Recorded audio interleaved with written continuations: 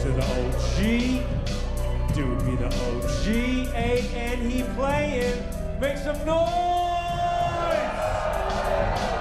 Succession is back. The acclaimed HBO media family drama, and a personal favorite of both Emily and mine, has blessed us with its third season, and from the acting to the writing to the punch of the plot twist momentum, it is, dare I say, shaping up to be the show's best season yet. So, Emily, why are you so obsessed with Succession? So the way I often describe it to friends is that as a journalist, you're always feeling like you're living at the mercy of these people in the C-suite upstairs. They're people you never get to see, but who are making decisions that deeply impact your life, even whether you have a job from one week to the next. So watching Succession in a way feels like finally getting a glimpse into those discussions. And that sort of lends itself to this freeing, dark humor where you realize that the decisions that are being handed down to you might just come down to someone having a bad day or being in some kind of Shakespearean power struggle or even some internal crisis that has absolutely nothing to do with you.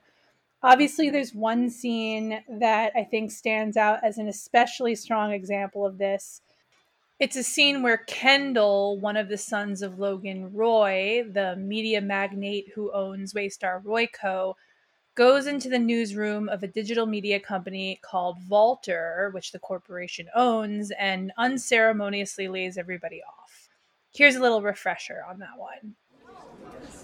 You're all fired. So if you can leave your laptops where they are and hand in your passes, security will be coming around now. Been through everything you've shown me. Food and weed. Those are the only two verticals driving revenue, so we're folding them in. You have 15 minutes to gather your belongings and exit the building. Unused vacation days will not be reimbursed. That's it. I'd like to thank you all for your hard work.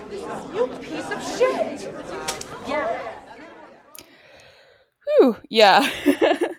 So, as a journalist, I mean, that scene hit way too close to home, felt way too real to experiences that I think us and our peers have had.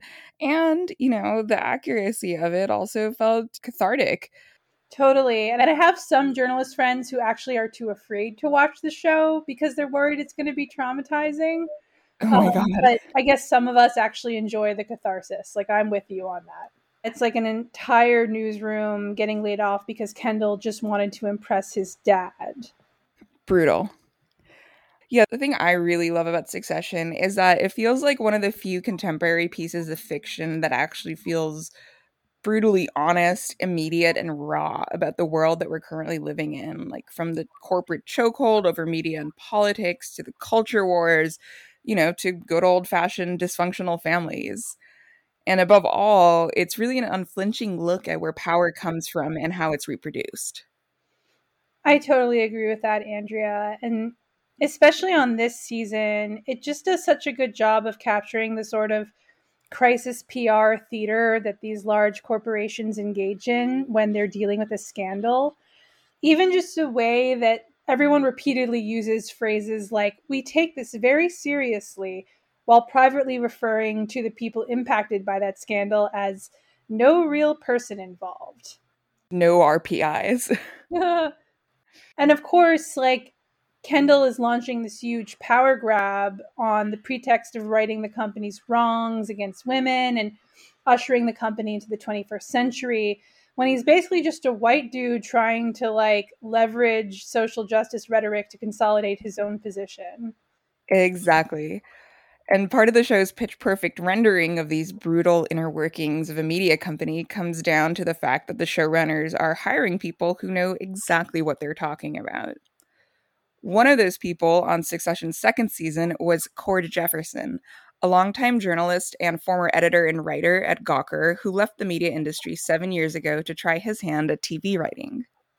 Since then, he's been one of the brains behind thought-provoking fan favorites like The Good Place, love that show, Master of None, The Nightly Show with Larry Wilmore, and Watchmen, even winning an Emmy for his work on the latter show with co-writer Damon Lindelof. He's also carved out a name for himself as an advocate for other journalists looking to dip their toe into the entertainment industry. Earlier this year, he teamed up with the Writers Guild of America to launch the Susan M. Haas Fellowship, which empowers journalists looking to craft original pilots with financial support and creative mentorship. He's also one of the writers behind a show about the rise and fall of Gawker Media itself, which we can't wait to see when it finally makes it to the screen. So, to celebrate Succession's third season, we brought Cord on to discuss his experiences in media and how those experiences have informed his work on fictional portrayals of the media business like Succession and The Gawker Show. We discussed the ways that Hollywood gets journalism right, and also sometimes terribly wrong, along with some of the struggles creatives in both fields are facing in a creative economy increasingly driven by algorithms.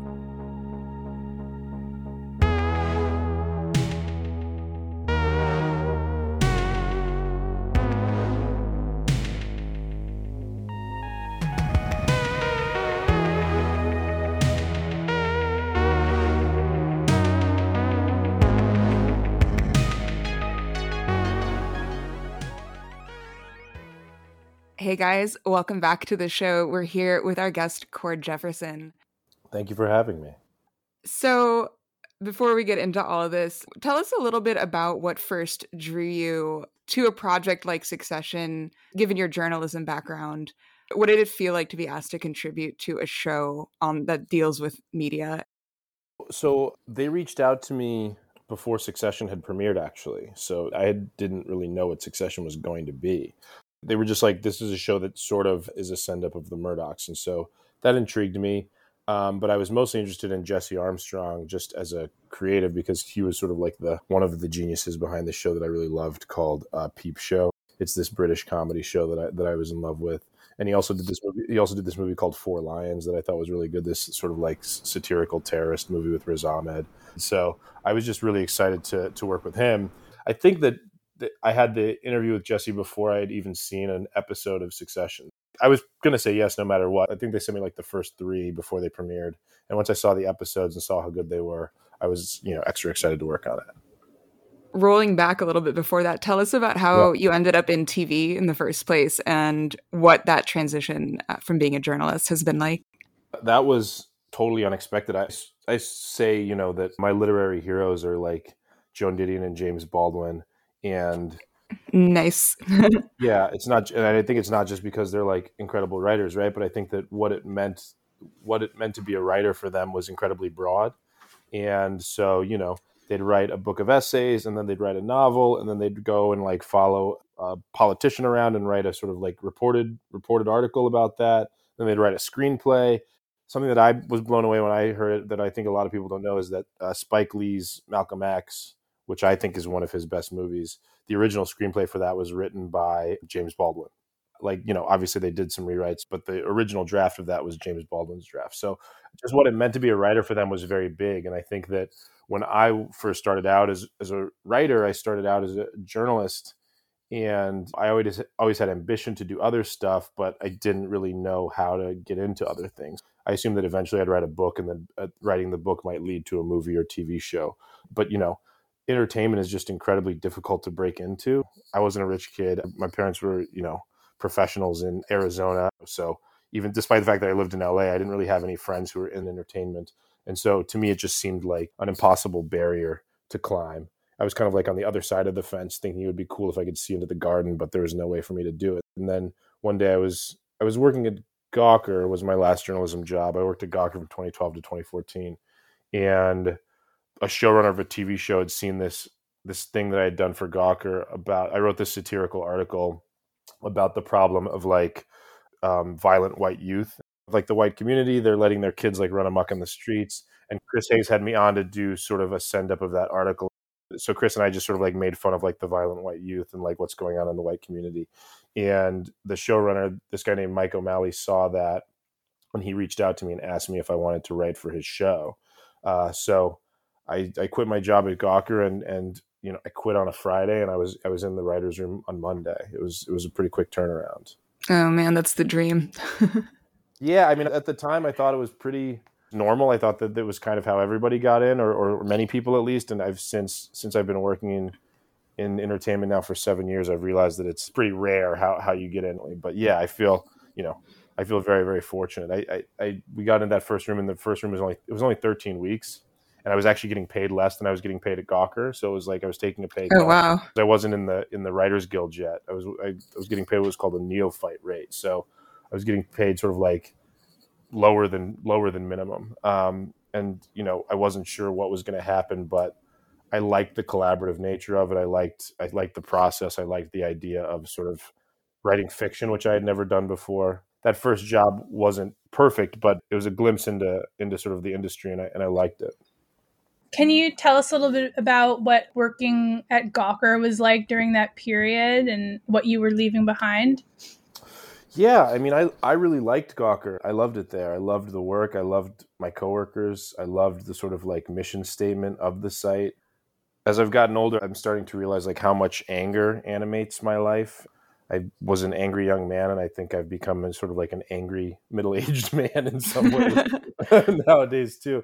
And I remember reading in an article about Gawker that somebody sort of like coined the term the rage of the creative underclass. It was just a bunch of like smart, talented, funny people who were looking at the world around them and looking at media and sort of were like, why don't I have like a cushy, $1 million a year contract job at like Esquire or GQ or any of these other legacy media brands, and pointing out the faults that they saw in the world. It felt very much like a pirate ship in many ways. It was kind of like you got there and you made your own way, and that nobody really, my first day at Gawker, nobody told me what to do. It was just kind of like, here's your login for the CMS, and now just like post stuff.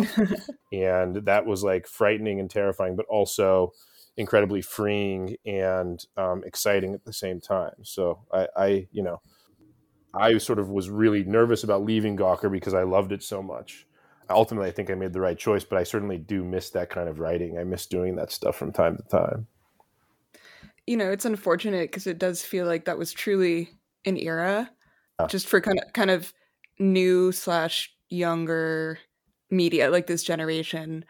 And even now, I feel like it's like if any of us wanted to go back to it, there's not really that to go back to. But you raise a really great point, because I feel like a lot of times these conversations around Gawker and certain other sites that Emily and I have worked for over the years, there's a lot of talk about low pay, bad things in the workplace, but you don't often hear about the kind of thrill of it that it was, and the freedom, and this really kind of turning point for a new generation to kind of reclaim media and journalism for themselves. Yeah. The kind of work that I was doing before was in these very sort of like traditional journalistic outlets. And I was never like at the Times or the New Yorker or anything, but before that I had worked at The Root, which was at the time, it was owned by Slate, which was owned by the Washington Post. I ended up as an editor at Good Magazine for a while, which was also sort of like pretty traditional in its ethos. And when I got to Gawker, it was just like, yeah, call this politician an asshole if you want to. Like, call this person like a stupid idiot if you want to. It was kind of like, it was like the permission to be aggressive, permission to sort of like say what you actually felt about things instead of sort of pussyfooting around the idea that you had any opinions or a real view of the world. The ethos when I worked there was if it's true, publish it. Obviously, there were mistakes made at Gawker and people published things that weren't true. And then you had to go back and sort of like quickly update whatever you were writing. But it felt like it was actually sort of like living in the world and engaging with the world on its own terms instead of sort of like doing this like high-minded tightrope walk that I think that sort of, a lot of traditional journalism exists in. It just gave you permission to be kind of grimy and angry and aggressive and, mean even, of course. And also funny. Yeah, exactly. I worked with some of the funniest people that I've ever met at that job. When I was there, it was Katie Weaver and Adrian Chen and Max Reed and Hamilton Nolan, Leah Beckman, AJ Delario, Emma Carmichael, Taylor Berman. It was just kind of this like murderer's row of incredibly talented writers and editors. I would laugh all day. My title was the West Coast editor, but that was just because I didn't want to move to New York. And so I lived in LA the whole time. And so my only communication with them was over Campfire. Like, I don't know, Campfire was pre-Slack. And so I would just like laugh all day at the stuff that people put in the Campfire. It was just sort of like endless runs of bits and jokes. And a lot of it never made it. I think that some of that pissed off Nick Den because he would get angry because he would say like some of the best stuff of the day would be left in Campfire instead of published onto the site. Oh yeah, I can relate to that. I was the West Coast editor for Noisy Advice. It was like the exact same situation. All my coworkers were in New York, but laughing all day on Slack. Yeah, And exactly. like Exactly. I still miss our headline chat room. Just Yeah, it was one of the most fun jobs that I've ever had. It's also exhausting. I did it for 2 years, and after 2 years, I was pretty beat. But I can't imagine, there was people who were there for 5 times that. It's a pretty brutal breakneck pace, and the likelihood of burnout is pretty high, I would say. I think we can relate to that. Yeah.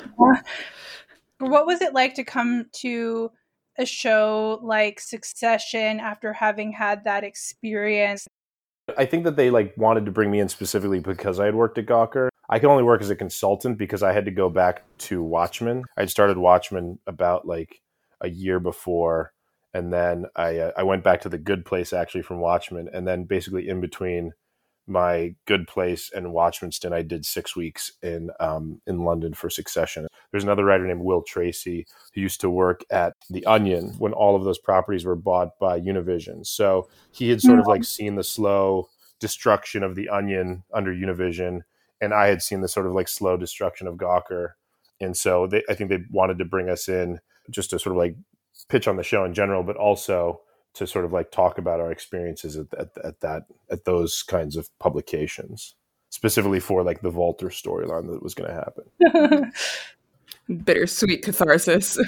Difficult to watch, I'm sure. And the spitting in Kendall's face moment felt like a little bit of that Gawker spirit. I'd say. Exactly. I think that it was probably cathartic for some people to watch that. Just the idea, imagine if you could spit in the face of these private equity idiots who have bought your website and are sort of slowly destroying it and ruining something that used to be great. Yeah, and also the bit about how they had downsized to just, what was it, weed? It was like food and weed, I think, right? Yeah, the food vertical and the weed vertical are the only two profitable ones. Exactly, and it would be run by interns or an editor and interns. I wonder how much audiences, general audiences, not folks that work in media, just can really savor or appreciate those little details.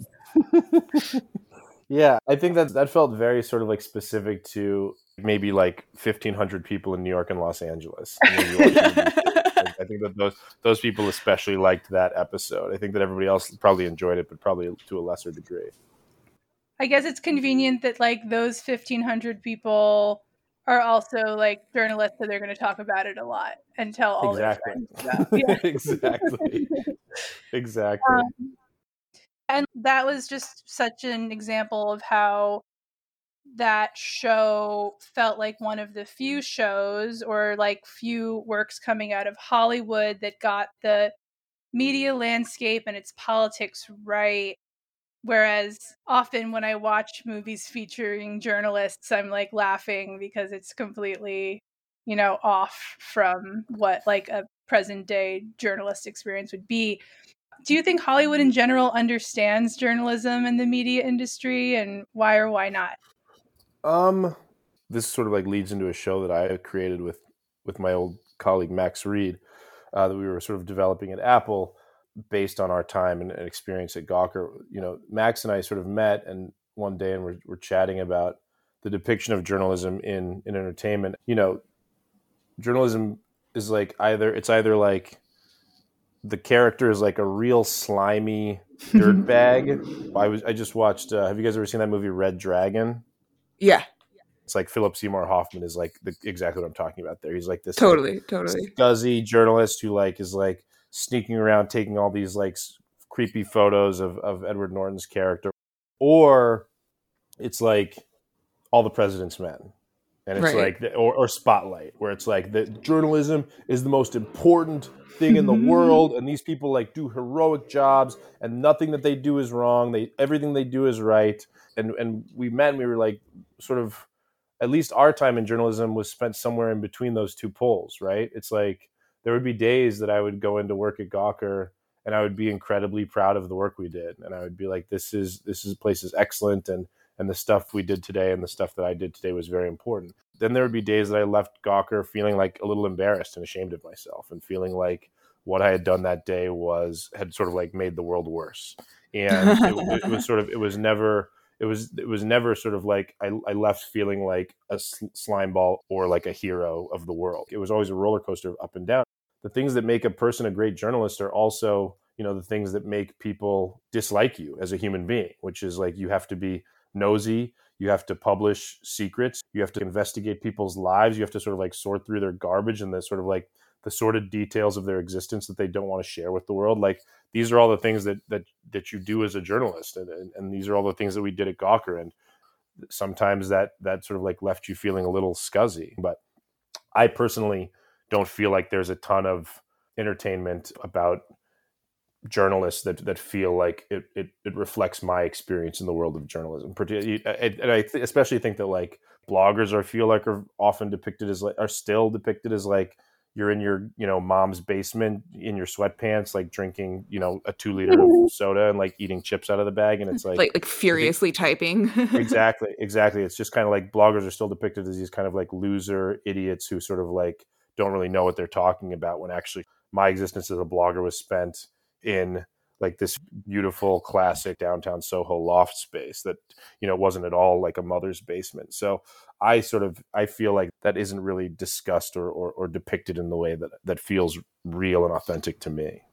Yeah, shows or movies will sort of, latch on to the obvious like plot device of featuring a journalist where, it's almost akin to a detective figuring out a mystery, or something like that. Yeah. But then not much is spent excavating the moral dilemmas of journalism. Like the whole Janet Malcolm, is journalism morally indefensible thing. Exactly. At the start of our pilot, like we had that Janet Malcolm quote at the beginning of our Gawker show, specifically because we sort of like, we felt like that is sort of an under-discussed aspect of the job. Where do you fall in this matter? Is journalism beyond good and evil? Is it good? Is it evil? I mean, it depends on where you stand. Like, I think that Gawker was largely good, but I think that Gawker made some mistakes along the way. To me, Gawker reached a point that it was like, do you guys remember Lenia from Of Mice and Men? Yeah. It's sort of like Lenny didn't know his own strength, right? And Lenny sort of like picked up the dog and thought he was petting the dog and he killed it. By the time that I was there, Gawker was sort of like used in the same breath as the New York Times, and it was well read and sort of like it was being discussed in the media, and it's sort of like it had power, and it was still operating as if it was like 2005 and it was being published out of Nick Denton's apartment. I think that it got to a point when it felt like sometimes it was punching down, and it felt like it didn't really understand its own strength and the power that it had amassed. And so I think that, there are secrets that probably shouldn't be told. When I was really in the thick of it, like I said, if it was true, then you print it.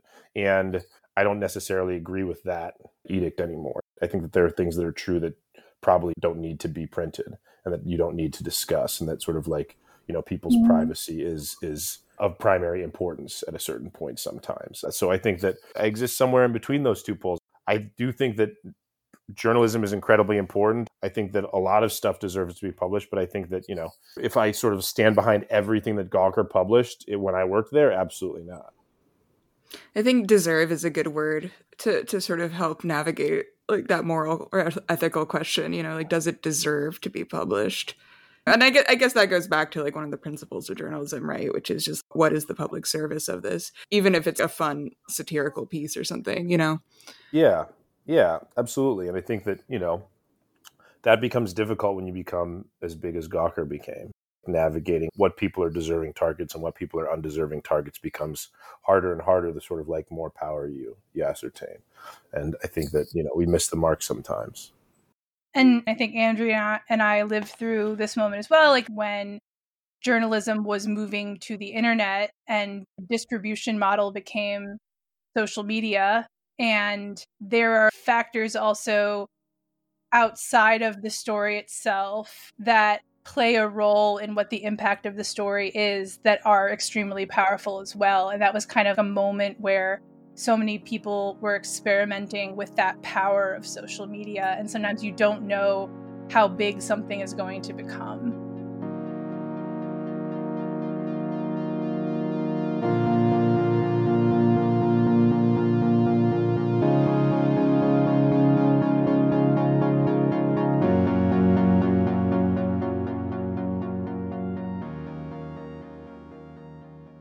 One thing that I will say also about Gawker, though, is that I think that Gawker was, it was ahead of its time.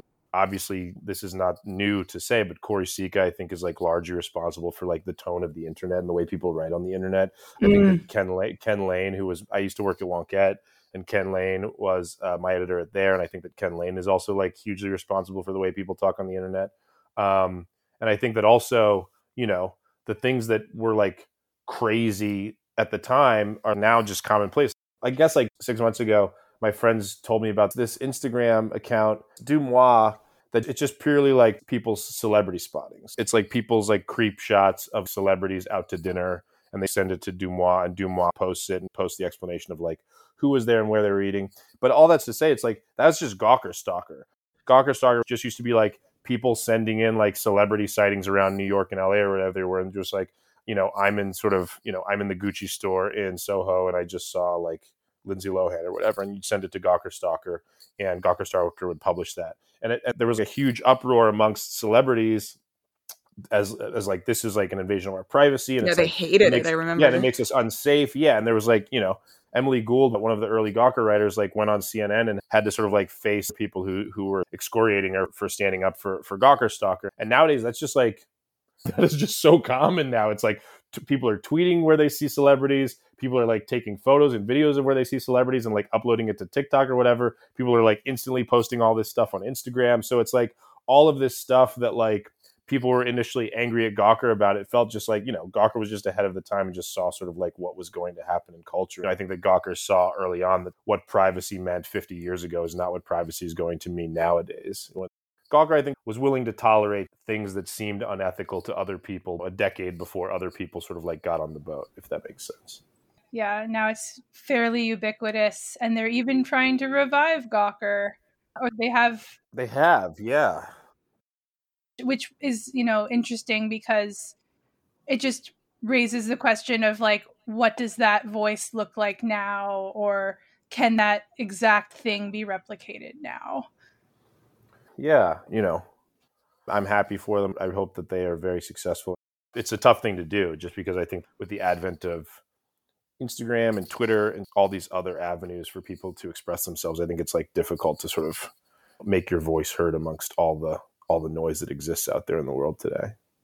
Yeah, it kind of really raises these existential questions about like, does the world need Gawker again, or need, Vice like to be what it was in its heyday? It sort of feels like the vibe right now is you either die a Gawker or live long enough to see yourself pivot to video, Yeah. The second TV show I ever worked on was a show called The Nightly Show with Larry Wilmore on Comedy Central. And I really liked that job. There was a ton of amazing people there, but the idea that I could never shake was that like, it is, it's an incredibly difficult format when literally millions of people are on Twitter every day, like commenting and making jokes about politics. So like, let's say a news story happens at like 10 a.m. It's like, you don't start shooting that show until 6 p.m. And, within those 8 hours, there's already been like millions of people making jokes and making observations about the thing that you're trying to sort of like make jokes and make observations about. And that's even when you're taping the show. By the time the show premieres and airs at like, 10 p.m., there's already another news story is broken that everybody's focused on by then, that you sort of like thought that you were going to comment on that, but it happened 13 hours ago. So it's incredibly difficult to keep up with the pace of the internet. Yeah. In terms of Succession, I mean, because the media landscape is changing at such a rapid clip, how much does or did the show feel a need to kind of keep up with that? Absolutely. It's like the business is kind of the wallpaper, and what you're actually tuning in for is like the family drama. The same goes for Mad Men. It's like Mad Men is like the advertising was like the wallpaper, but what you're really tuning in for is to like see, Don Draper like have another affair and like sort of like explode his life again. Like, right. It's going to be about themes that feel universal and themes that feel timeless, and not just, the way that the media looked in the year 2019. I'm sure that the business stuff does feel dated, but I'm sure that it's probably still great to watch because it's still funny. It's not Don Draper blowing up its life; it's Kendall blowing up his life, and you're turning it to see like how Kendall's going to screw up again. And there are things that remain a constant, just like the sheer brutality of what life is like in the C-suite, and how these very human struggles faced by the individual characters, family struggles, etc., are then sort of callously handed down into these like invisible workers below that you don't really see that much. And that was kind of what, for me as a journalist, that in addition to obviously the characters being super compelling, it was sort of imagining these machinations that I never get to see. Yeah. And I think that what I want to get at is one of the things that like frustrates me about all of media these days, all of journalism and TV and film and all these creative industries, is the difficulty of creativity existing in a world in which like you answer to shareholders. Like that to me is sort of something that I would like to get at, or something that I would like people to take away from that episode of Succession, is just that once you get people like the Roys coming in or any other private equity firm coming in, and all of a sudden you need to make good business decisions, like good business decisions are very frequently going to be bad creative decisions. I think that frequently interesting artwork doesn't make sense business wise. When you sit down to write something, or when you sit down to paint something, or you sit down to make a piece of music, if the first thing that comes to mind is like, how good is this going to be for my bottom line, I think that you've already failed. You're already sort of like missing something. And so for me, I think that's just sort of like the incompatibility of those people's jobs at Volter, which is to sort of like make interesting creative work that sparks a conversation or that interests people. It's not going to sort of like play in the C-suite every time, because the C-suite people want, they demand like, here's the X amount of page views we want this month, and then we want you to double that next month, and we want you to triple that next month. And it's like, that doesn't necessarily comport with what a good website is, or what a good publication does, or what a good TV show does. Like those are not those are not things that necessarily go hand in hand. I don't think that I'm saying anything new, but I just think that we are in a, we've reached a place now when we've sort of have allowed, I think, the tech ethos of growth at all costs and growth for the sake of growth. We've allowed the tech ethos to sort of like permeate all aspects of culture. We've allowed it to sort of like permeate journalism. We've allowed it to permeate TV and film. And now you just have a bunch of people operating that like, we need to get bigger. Why aren't we getting bigger? Why don't we have more, as opposed to like, let's focus on like the quality of what we do have. And to me, that's been a devastating blow for all creative industries. There's this amazing interview with Q-Tip where Q-Tip found this like incredible rapper, years ago, I guess. And he was like, I think you're great, and I want to bring you in for a record contract. And he brought in this woman rapper to like, it was like Columbia or Capitol. It was one of those two. I can't remember. But he was like, I'm bringing in this next big thing. Like, let's sign her. And he brings her in, and they have this meeting with her. And like after the meeting, one of the people at the record company was like, yeah, she seems like a nice person, and like we like some of her songs, but like, like she's not really doing well on social media. Like her numbers on YouTube and stuff like aren't great. And he was like, okay. And so then he left there and he went to Def Jam, and he did the same thing. And he was like, look, I've got this like incredible artist. And Def Jam said the same thing. It's like, our social media numbers aren't great. Like, don't know if it's for us. And that was Megan Thee Stallion, he said. So like everybody passed, and they were just like, no, not for us. And that turned out to be Megan Thee Stallion. And so like all these people whose jobs are sort of like to build artists up and sort of like help artists record their artwork and release it to the public, they weren't thinking about like the actual artwork or the artist. They were thinking about like the numbers on YouTube, and they were thinking about like how many Instagram followers she has. And it's like, it's just like we are allowing this sort of like tech world mentality of like, there's this is like this hippy dippy, it's like a quote that I heard in college from this conservationist. And he said, the quote is, growth for the sake of growth is the ideology of the cancer cell.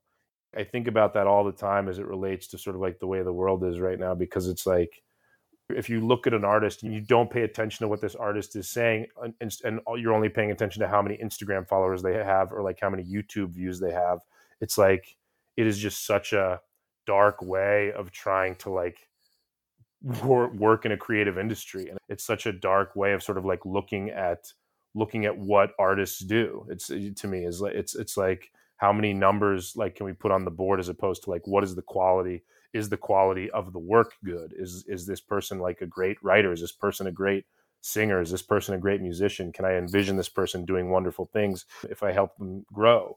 And instead it's just kind of like, well, if you don't have 1 million Instagram followers, then like you're worthless to us. And I think that kind of mentality is poisoning creativity. It's poisoning all these industries.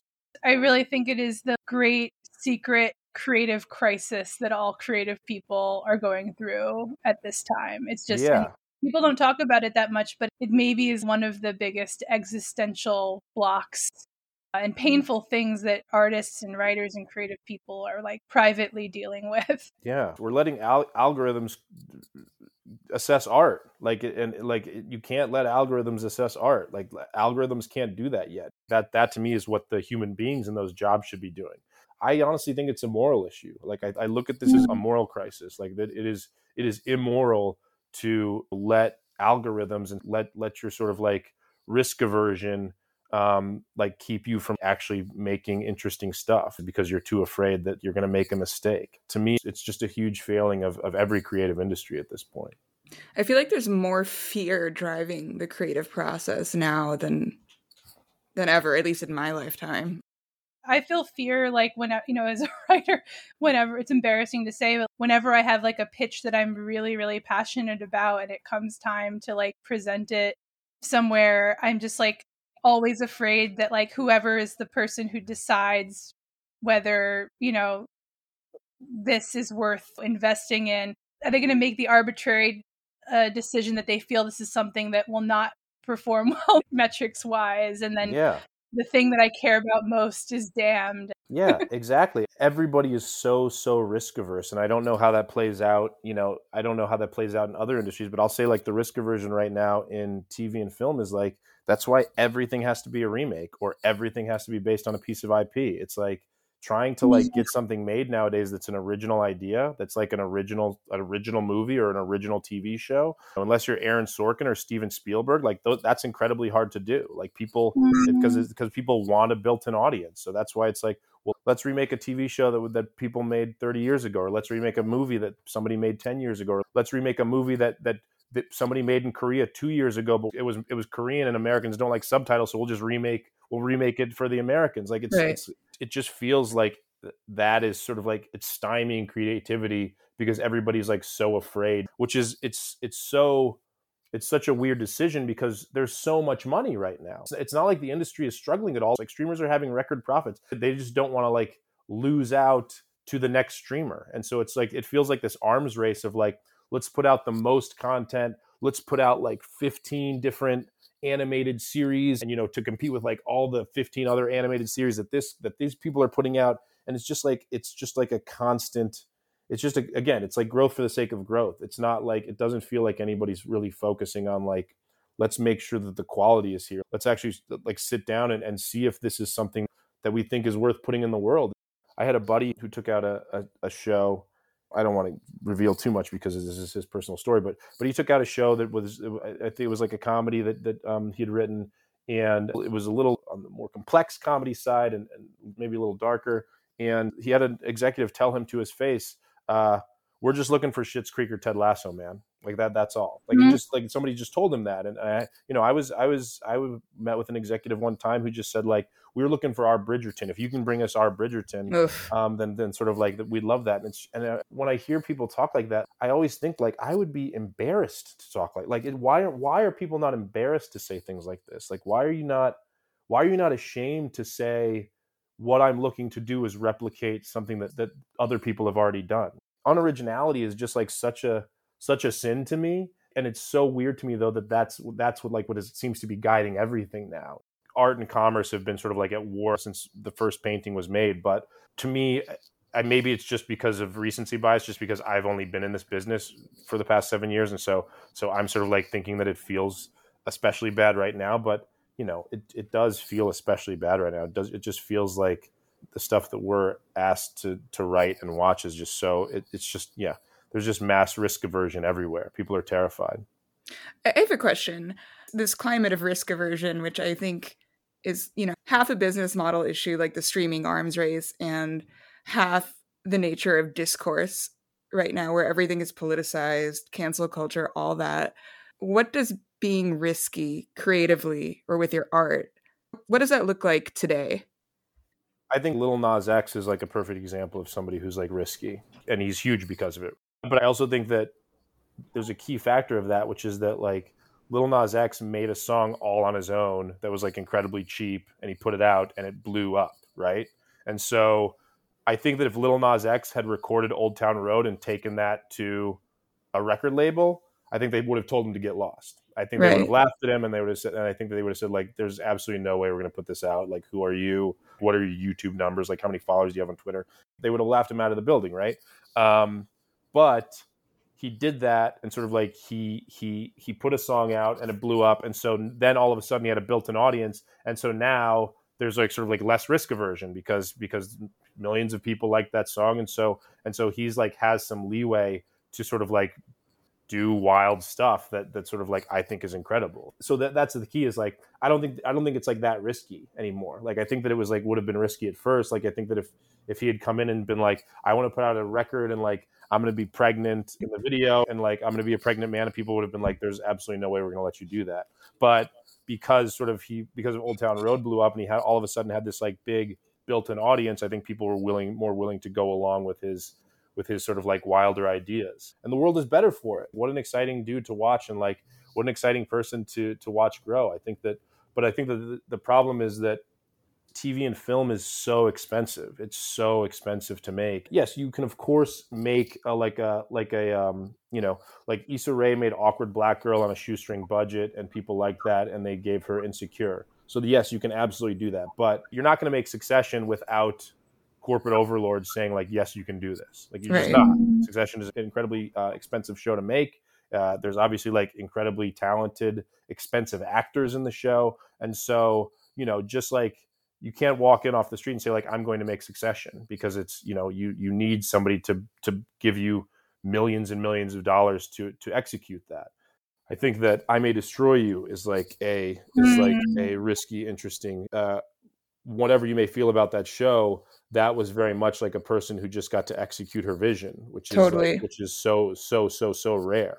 Like the fact that she could just walk in and HBO is going to say like, we're giving you this money, you can sort of like do what you want. That is incredibly rare. That's almost unheard of these days. You do see instances of this. You absolutely do see instances of this. But I also, again, would she have been allowed to make I May Destroy You had she not made Chewing Gum? Because again, she's less of an unknown quantity. That to me is like the real question is like, if Michaela Cole had come in, like nobody knew who she was, and she came in and said, I want to make I May Destroy You, do you think anybody would have made it?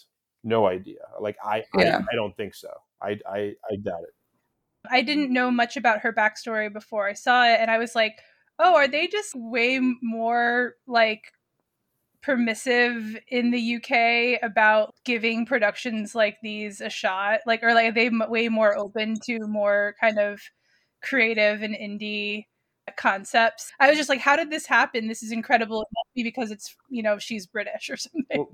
I mean, that's the yeah, I mean, well, that France, Europe is like far more permissive, I think, when it comes to sort of art and stuff. Like I've got a couple of really good French filmmaker friends at this point, and they were telling me about this program in France where everybody pays into it, and then the French government will fund purposefully anti-commercial work. You'll come in and say like, I need money for this film. It's probably not going to make a bunch of money because it's really weird. It's like this weird French art house film, but I want to make it. It's important to me. And you go in and pitch them, and they'll give you money for your film. Like, can you imagine that in America? Can you imagine somebody coming in and saying like, I want to do a really weird, quiet art house movie, and then the United States government would write you a check for millions of dollars to go do that? Like, of course that's not going to happen. That's not to say that like indie movies and indie TV shows like can't get made in the United States of America. I just think it's like much, much harder. It's also because like things are a little bit less expensive there. There's not a writers guild in the UK, so writers don't get paid as much. I don't think actors get paid as much. So, I think there's a lot of factors that go into these kinds of things. But, at the end of the day, I just do think that there's more of an appetite for outsider art. Well, that's not true. I don't think that there's more of an appetite, but I think it's built in culturally that they're going to find ways to help make those things in ways that it's not built in the United States.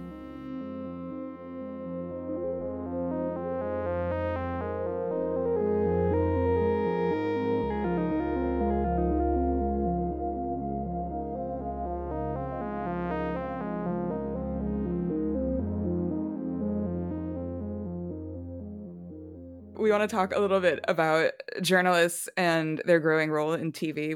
Do you feel like you're an anomaly in terms of being a former journalist who moved into this world, or do you think it's part of a wider trend? I think that it's been, David Simon famously, he's been doing it for Right. decades now. He was in Homicide: Life on the Street and then The Wire, and he comes from journalism background. I'm sure there was people even before him who sort of left journalism and got into TV. So I don't think it's like anything new. I just think that I always called myself a writer. I felt odd about calling myself a journalist because it's not the only thing that I wanted to do. And I felt like a lot of the people that I knew who were sort of my contemporaries and my colleagues sort of felt like this is what I do. Like I'm a sports blogger, or I'm a music writer, or I'm a political reporter. Like everybody just it just felt like people were really myopic when it came to sort of what they were contributing. And I always thought that, people should be more open-minded. And it's like, consider writing like a box of tools, and you can build a bed with a box of tools. You can build a chair, you can build a coffee table. You can do a lot of things with your box of tools. If it feels like it's a trend at all, I think that it's only a trend because journalism is in a lot of trouble. And I think that a lot of journalists, feel like they are in unstable places. Unless you're at the New York Times or the Washington Post or the New Yorker or like Vox or whatever, I think that people are like terrified that their jobs are going to go away, or that they're going to be laid off, or that their magazine or newspaper is going to shutter soon. So I think that people are like looking for ways to remain creative and remain a writer, but in a way that sort of allows them to like, buy a house and feed themselves and like think about having children if they want to have children. And I think that, whereas for a long time, journalism wouldn't necessarily make you rich, but it could give you a stable income for the rest of your life. Like I think that like a lot of other industries that's sort of like that sure thing is going away. And so I think that people are like looking for something that feels a little bit more, steady and stable. And TV and film is here for that. How does the one world compare to the other in terms of, earning a living? Are there like labor issues or inequalities that you feel run in parallel between the two worlds? Yeah, absolutely. I mean, I will say that like as far as earning a living, since I've been in the Writers Guild, I made vastly more money than I ever made as a journalist. So as far as sort of like the day-to-day paycheck, like if you work for a year in TV and you work for a year in journalism, chances are you're going to make more money in television than working a year in journalism, depending on where you are. I would just say on average. That being said, the amount of money that you make as a TV writer versus the amount of money that like Netflix CEOs make, or the head of HBO, or the head of AT&T, which owns HBO, or the head of Fox, like the amount of money that an average TV writer makes versus like an executive at Fox who sort of like puts that show on the air is like, hugely different. In journalism, the same goes for like the average New York Times reporter and like the Sulzbergers, right? Like obviously the Sulzbergers have like vastly more wealth than I would guess like most, if not all of the reporters who work at that newspaper. And so, the difference between sort of like the executives and the actual people like on the ground doing the labor of like creating things, unless you're like Shonda Rhimes or Ryan Murphy, that is a pretty big gap. But also it's worth saying that, TV writing is inconsistent. You might work on one show in a year and sort of like whatever money you make on that show, despite it being like a great salary, if it were a yearly salary, that ends up being your salary for like 3 months of work, and then you're out of a job again. And so you've got to start like struggling and scraping and trying to put together money and put together work again. There's a huge discussion right now with the IATSE. I don't know if you guys have heard about this. Yeah, the IATSE strike. Yeah. So that's brewing, and so like IATSE people, like those people are on the ground making film and television every day. Now they're not like people in the writers' rooms, but like that doesn't matter. Like TV and film is a huge group effort. Like it requires hundreds and hundreds, if not thousands, of people to make a TV show or a movie. And so all of those people who are doing that work are treated horribly in some cases. Like they're like not allowed bathroom breaks or not allowed to sort of like time off to go get cancer surgeries. I've been reading some of these stories, and it's just like it's really bleak stuff, and especially shameful in an industry when like money is so prevalent. So yeah, I would say that there's sort of like comparable labor issues. I would say that but I would say that overall, yes, there's going to be for an average TV writer, there's going to be more money than an average journalist, but that doesn't mean that like sort of like smooth sailing no matter what. Everything we've been talking about in terms of these labor issues and creativity and the demand for like content over context. I wonder if there's a window right now because, America and the world in general is having a huge reckoning with labor right now, right? Mm-hmm. Yeah. As things are reopening, people aren't wanting to go back to work. You're seeing unionization movements in industries that I never thought in my lifetime I would see. It's like in the music industry, for example, IATSE. I'm in SAG-AFTRA. We're dealing with stuff there. I'm also in the Writers Guild too. And I mean, that's cool. Like I'm in 2 unions now. Like that was not the case a few years ago. I kind of wonder if for creatives, do you feel like maybe is there potential to kind of reclaim the narrative right now and no longer see scenes like the Walter layoff scene play out in real life anymore? I mean, I would hope so. I think that there does seem to be momentum behind these issues, but at the same time, there's also the same sort of like corporate structures that are out to like destroy these things, and they're more powerful than they've ever been. Right? You see the way that Uber and Lyft destroyed Prop 22 in California, right? Like we spent millions and millions of dollars to destroy that, and you see the way that it's been incredibly difficult to unionize at Amazon, right? Because like Amazon's the biggest company in the world, and they sort of don't want them to unionize, and so they do everything in their power to stop that. There does seem to be momentum behind unionization and these labor issues, but at the same time, the billionaires are stronger than they've ever been before and have more money than they've ever had before, and they're going to spend a lot more to sort of like to kill these movements. And so, I love the Writers Guild. Like the Writers Guild is incredibly important to me, and like I'm a union man like through and through when it comes to that. I'm incredibly happy that people are sort of like sticking up for themselves in this way, but I think that the people are fighting tooth and nail on the other side to ensure that doesn't happen. And it's no guarantee against, as we know in media, it's no guarantee that you don't experience the Walter scene, but it does at least provide you with resources, have someone on your side fighting for getting a better severance or whatever. Yeah. Exactly. Can you tell us a little bit about the fellowship that you created earlier this year with the Writers Guild? Yeah. As I said before, when I was telling you earlier about like sort of like journalists coming to me and asking me how to get into film and television, I sort of was never able to give them the exact key of like how I got in, because I got in such an unorthodox way. And so, so I always was hoping that I could eventually do something that was a little bit, had more material consequence to it. And so when I signed my overall deal with Warner Brothers last year, and I sort of like came into more money than I ever thought I would make as a writer, certainly. And I felt like, I wanted to do something with that money that wasn't just sort of like selfish and enriching myself. And so I decided that like, why don't I just set up a way to help out some people to get into TV? And so that I put up my own money for those things, and I reached out to a bunch of writer friends of mine, literally all of whom agreed to help, which was amazing. And it's going well. Literally Monday, we just got in the 3 scripts from the 3 fellows. I haven't had a chance to read them yet, but I intend to read them this weekend. and we're going to try to get them meetings and get them into rooms soon. I wish I could do more, but it was what little I could do for the time being, at least. What makes journalists a good fit for TV? Like, what impact can they have?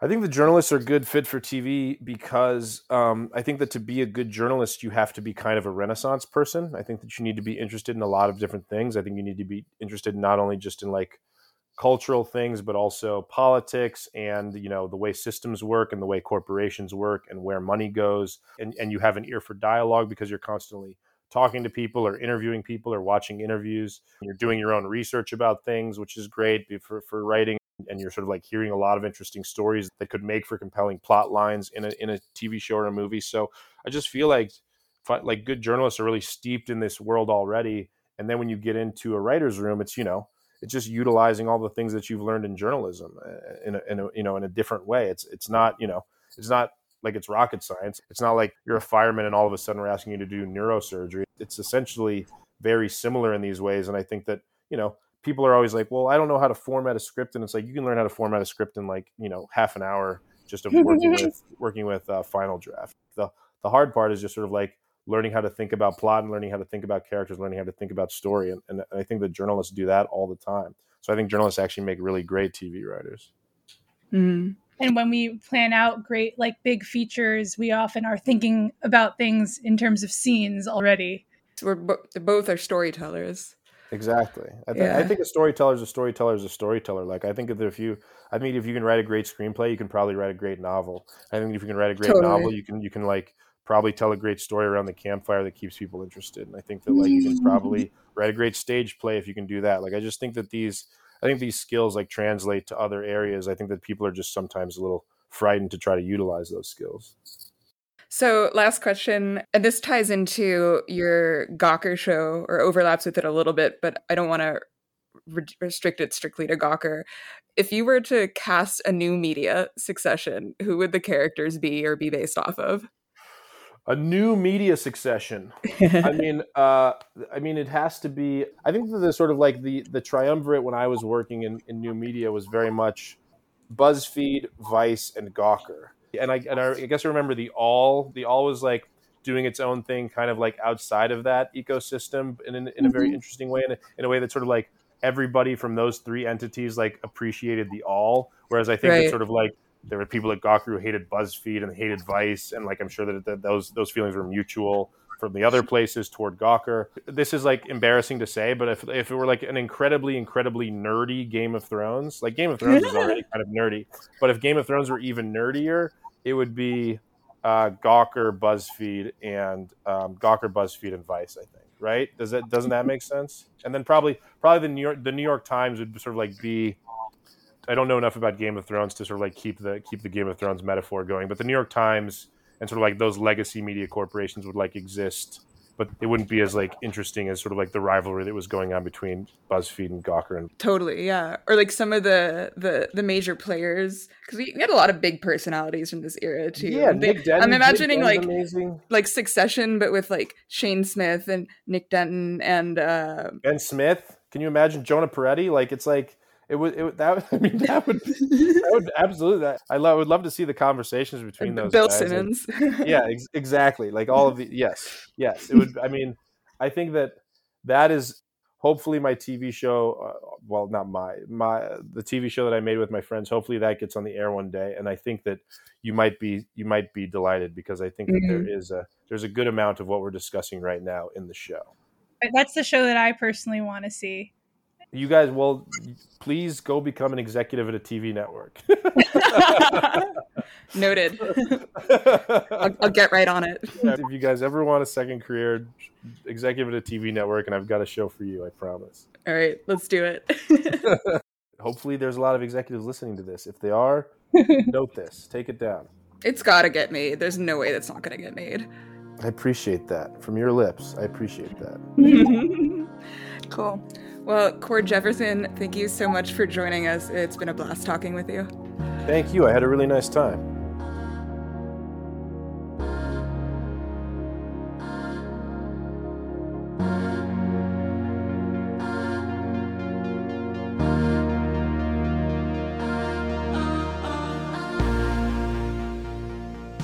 The Culture Journalist is produced and edited by Emily Friedlander and Andrea Dominic. Our theme music was composed by Mark Donica. For more from this episode, head to our Substack. That's theculturejournalist.substack.com. And if you like what you're hearing, share us with a friend, or leave a rating and review wherever you get your podcasts to help support independent journalism.